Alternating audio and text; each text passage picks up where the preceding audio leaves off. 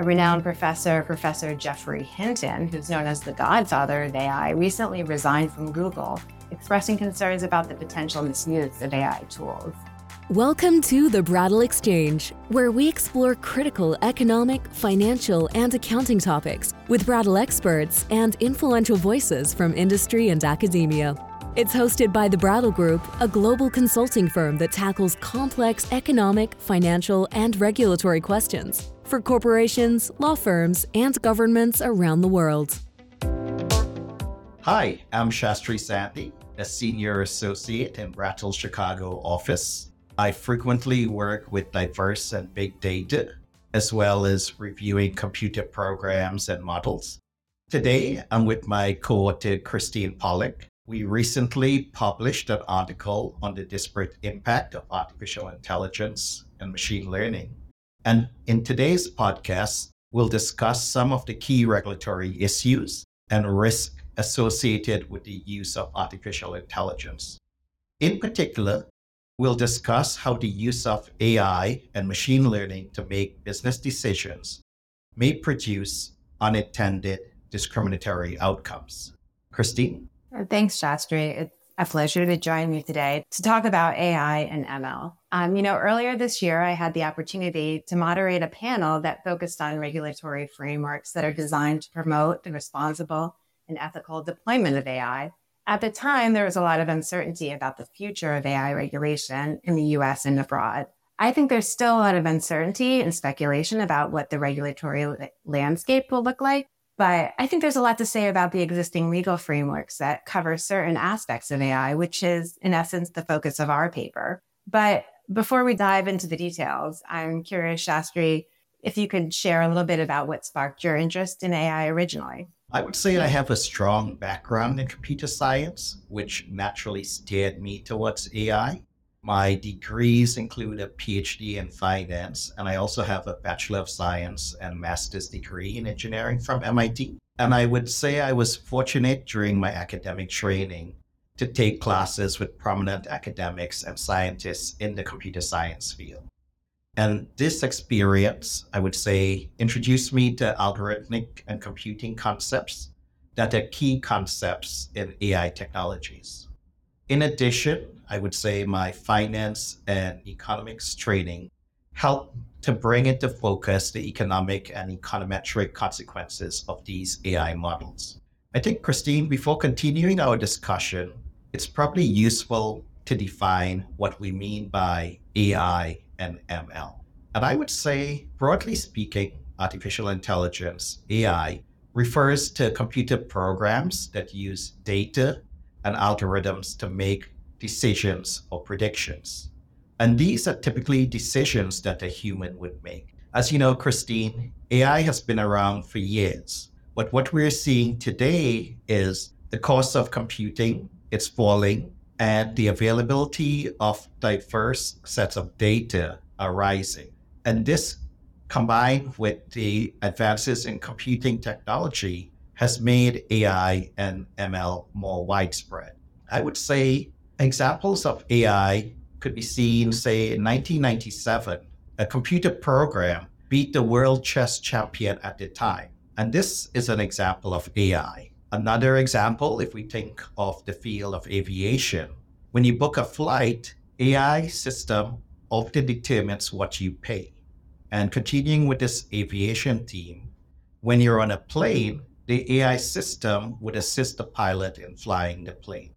Today, Christine, I would say everyone's now talking about ChatGPT, a text-based AI chatbot, which is an example of a large language model that generates human-like prose. And in machine learning, ML, which is a subfield of AI, computers program themselves through experience. What this means is it gives the computers the ability to learn without explicitly being programmed. How would you say your interest in AI was sparked? Well, as you know, I'm an economist by trade, so I don't bring the level of training in computer science that you offer. Although, as you discussed, we as an economist have a lot of experience with tools like regression, tools that are commonly used in AI models. But I have a real strong interest in how new technologies impact economic systems from an economic perspective.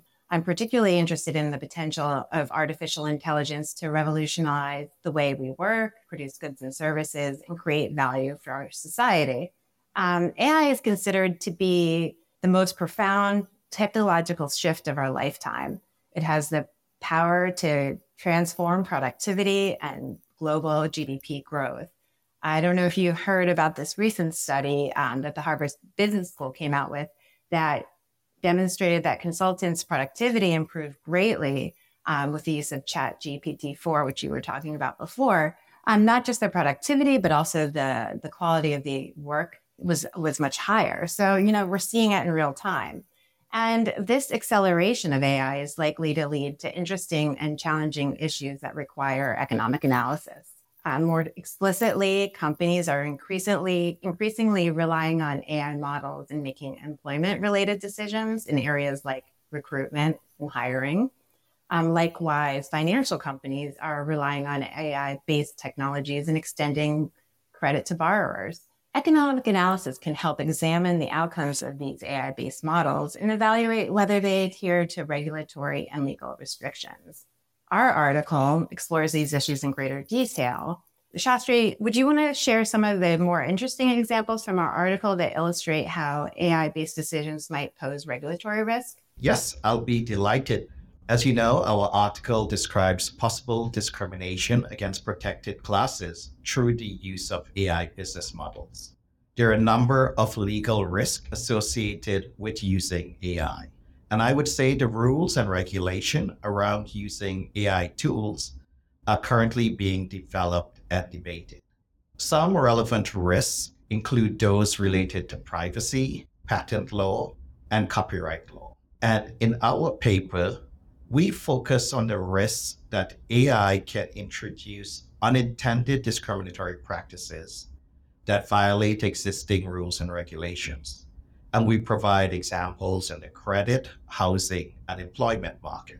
So in today's podcast, I'd like to touch on a couple of examples. For example, in the employment market, one well-known case is where AI decision model resulted in outcomes that were found to be potentially problematic in light of laws against discrimination in hiring. And this was a system that was developed by Amazon in 2014 to automate hiring. What Amazon did was they applied an algorithm that was trained on 10 years worth of resumes from past applicants. And so, Christine, most of the applicants and successful hires, the resumes that the model saw were of male. And so, historically, men have been more likely to work in technology sector than women. And so what this meant by seeing resumes that were skewed towards male, this resulted in a systematic discrimination by the algorithm against women applying for technical jobs. And so to be more specific, what the algorithm ended up doing was it attributed a lower score to resumes of applicants who, quote unquote, attended women's colleges or who played on women's chess team. When Amazon evaluated the model, they stopped using this AI system because they recognized the disparate outcome from it, where the model was discriminating against female applicants. Another interesting example, Christine, is an AI decision tool that, again, could be problematic in light of laws against discrimination. And this involved a system that was also developed by Amazon. No, we're not hopping against Amazon. It's just that the AI tools have produced some unintended outcomes that have been interesting. And so in the case of Amazon, they use their AI model to help them decide what neighborhoods to exclude and include in its same-day Prime delivery system. And the way this model worked was it looked at whether a particular zip code had a sufficient number of Prime members, whether the zip code was near a warehouse, and whether there were enough people to make the delivery worthwhile. So it looked in terms of supply and demand issues to see if it would be a profitable venture. And while these factors that the model looked at are non-race specific factors. It turns out that many neighborhoods are homogeneous in terms of race and income. And so what the model ended up basically doing was using zip code as a proxy for race and wealth. And as a consequence, predominantly African American neighborhoods were unintentionally excluded from the program. And again, with the hiring model, Amazon ultimately didn't honor the model's recommendation and instead stopped it. So it stopped the recommendations of the model because it learned it was creating a disparate outcome. Another example is in the credit market, and it involves Lemonade, an insurance firm. And Lemonade, in its regulatory filings, noted that its AI model used over 1,000 data points to determine its customers' level of risk, which may lead to unintentional bias and discrimination. And so Lemonade was recognizing that its AI model, through the diverse data it was collecting, could have proxies in its analysis that could have unintended outcomes. And similar to the above examples, what we find in our paper is AI tools may also violate existing rules and regulations which prohibit discrimination in residential real estate loans. And so what that means are these AI models could accelerate existing discriminatory patterns and create systematic risk for credit and housing market consumers. This could lead, Christine, to digital redlining, which is a focus of regulators. One example we note, Wells Fargo was sued over allegations that the bank discriminated against African American homeowners by charging these homeowners higher interest rates through refinancing. Those are all really good examples of AI models that could lead to discriminatory outcomes. And I think it's important to point out that a critical aspect of these examples is that the possible biased outcomes were not a result of subjective decision-making. That is, the outcomes were not the result of the decision-maker's personal preferences. AI learns by extracting patterns from data, and so it can unintentionally introduce bias in these cases. This isn't necessarily due to the model, the modeler's sort of organization of the model, but instead caused by the quality, objectivity, and size of the data used to train the model. Ultimately, these decision models can be complex, opaque, and difficult for humans to interpret. Shastri, can you explain how we can approach evaluating these kinds of tools for potential discrimination? I would say, given the prominent use of AI models in businesses and the possibility that these models can lead to disparate impact, it's important for business to evaluate how these AI tools are being used. Fortunately, there are a number of analyses that might be used to evaluate the disparate impact. These include statistical or econometric analysis, as well as qualitative analysis. One somewhat well-known way to evaluate disparate impact is the so-called 4/5 rule. This is a rule of thumb that looks at differences in selection rates. So for example, Christine, if you're hiring, say, 10% of the men that apply for a particular role, then the 4/5 rule would say that you should be hiring at least 8% of the women who are applying, where 4/5 of 10% is 8%. Now, there could be some valid business justifications for hiring relatively more men than women. For example, the skills that are required to do the job may be more commonly held by men. In addition, there may not be enough data to determine whether the observed differences in selection rates are systemic issues and not just a random outcome. So this is to say the 4/5 rule of thumb does have limitations in its applications. It's often useful for businesses to consider different methods that control for factors that might justify differences in hiring rates. And so what this would do is it would help businesses determine whether the outcomes of the decision models are in fact persistent over time or across different subsets of the population. In addition to the examples we've talked about, Other qualitative and quantitative analysis could be used to determine disparate outcomes. These include, in terms of quantitative analysis, Fisher's exact tests, chi-squared tests, and regression analyses. In terms of qualitative, manual data reviews could help verify patterns in the data and help check for cases of false positive and negative trends. In addition, there are data science and other techniques, for example, sampling, that could be used to identify trends and relationships across the data and protected classes.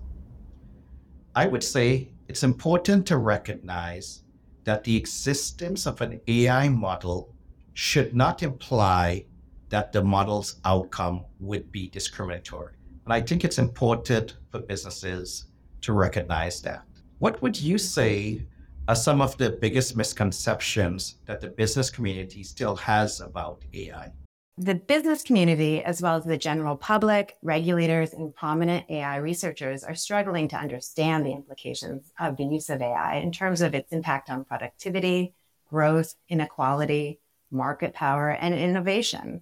In fact, earlier this year, there was a lot of press around an open letter that had been signed by tech leaders and AI researchers calling for AI labs and companies to take a 6-month break from producing new AI technology in order to ensure that the AI systems that are being used are safe and benefiting everyone. A renowned professor, Professor Jeffrey Hinton, who's known as the godfather of AI, recently resigned from Google, expressing concerns about the potential misuse of AI tools. While I'm of the opinion that an AI pause is unlikely, I do think that the recent emphasis on making AI models and the data behind them and the decisions they make more understandable and explainable is an important part of the path forward. In light of the fact that the AI technologies and associated challenges are changing so rapidly, and along with the preference to make AI explainable, what do you think, Shastri, companies should be doing now to reduce the risk of using AI models that might lead to disparate impact?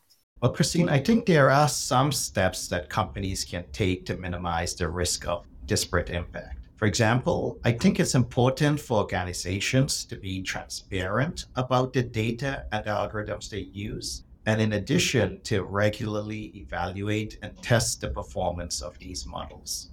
If, say, a company is working with an AI vendor, it would be helpful for them to ask the vendor about the use of proxy data and about how the vendor tries to minimize bias during the training of the model. Importantly, I think it's helpful for the business to document how the AI models are being developed and evaluated. Most people would agree that employers don't want to use AI tools that discriminate. And I think having records of the efforts that have been made to minimize and manage the risk of such outcomes is beneficial. Those are great recommendations. And I think the recommendation to document and make sure your models are explained and transcribed is a really poignant one. Can companies look to you for additional insight about regulatory developments related to AI models? Yes, for sure. I will continue to be working in and tracking new developments in this space, and I look forward to our future collaborations on this topic. And I think if you have any questions about this podcast or AI or disparate impact, feel free to reach out to me. Thank you for taking the time to listen.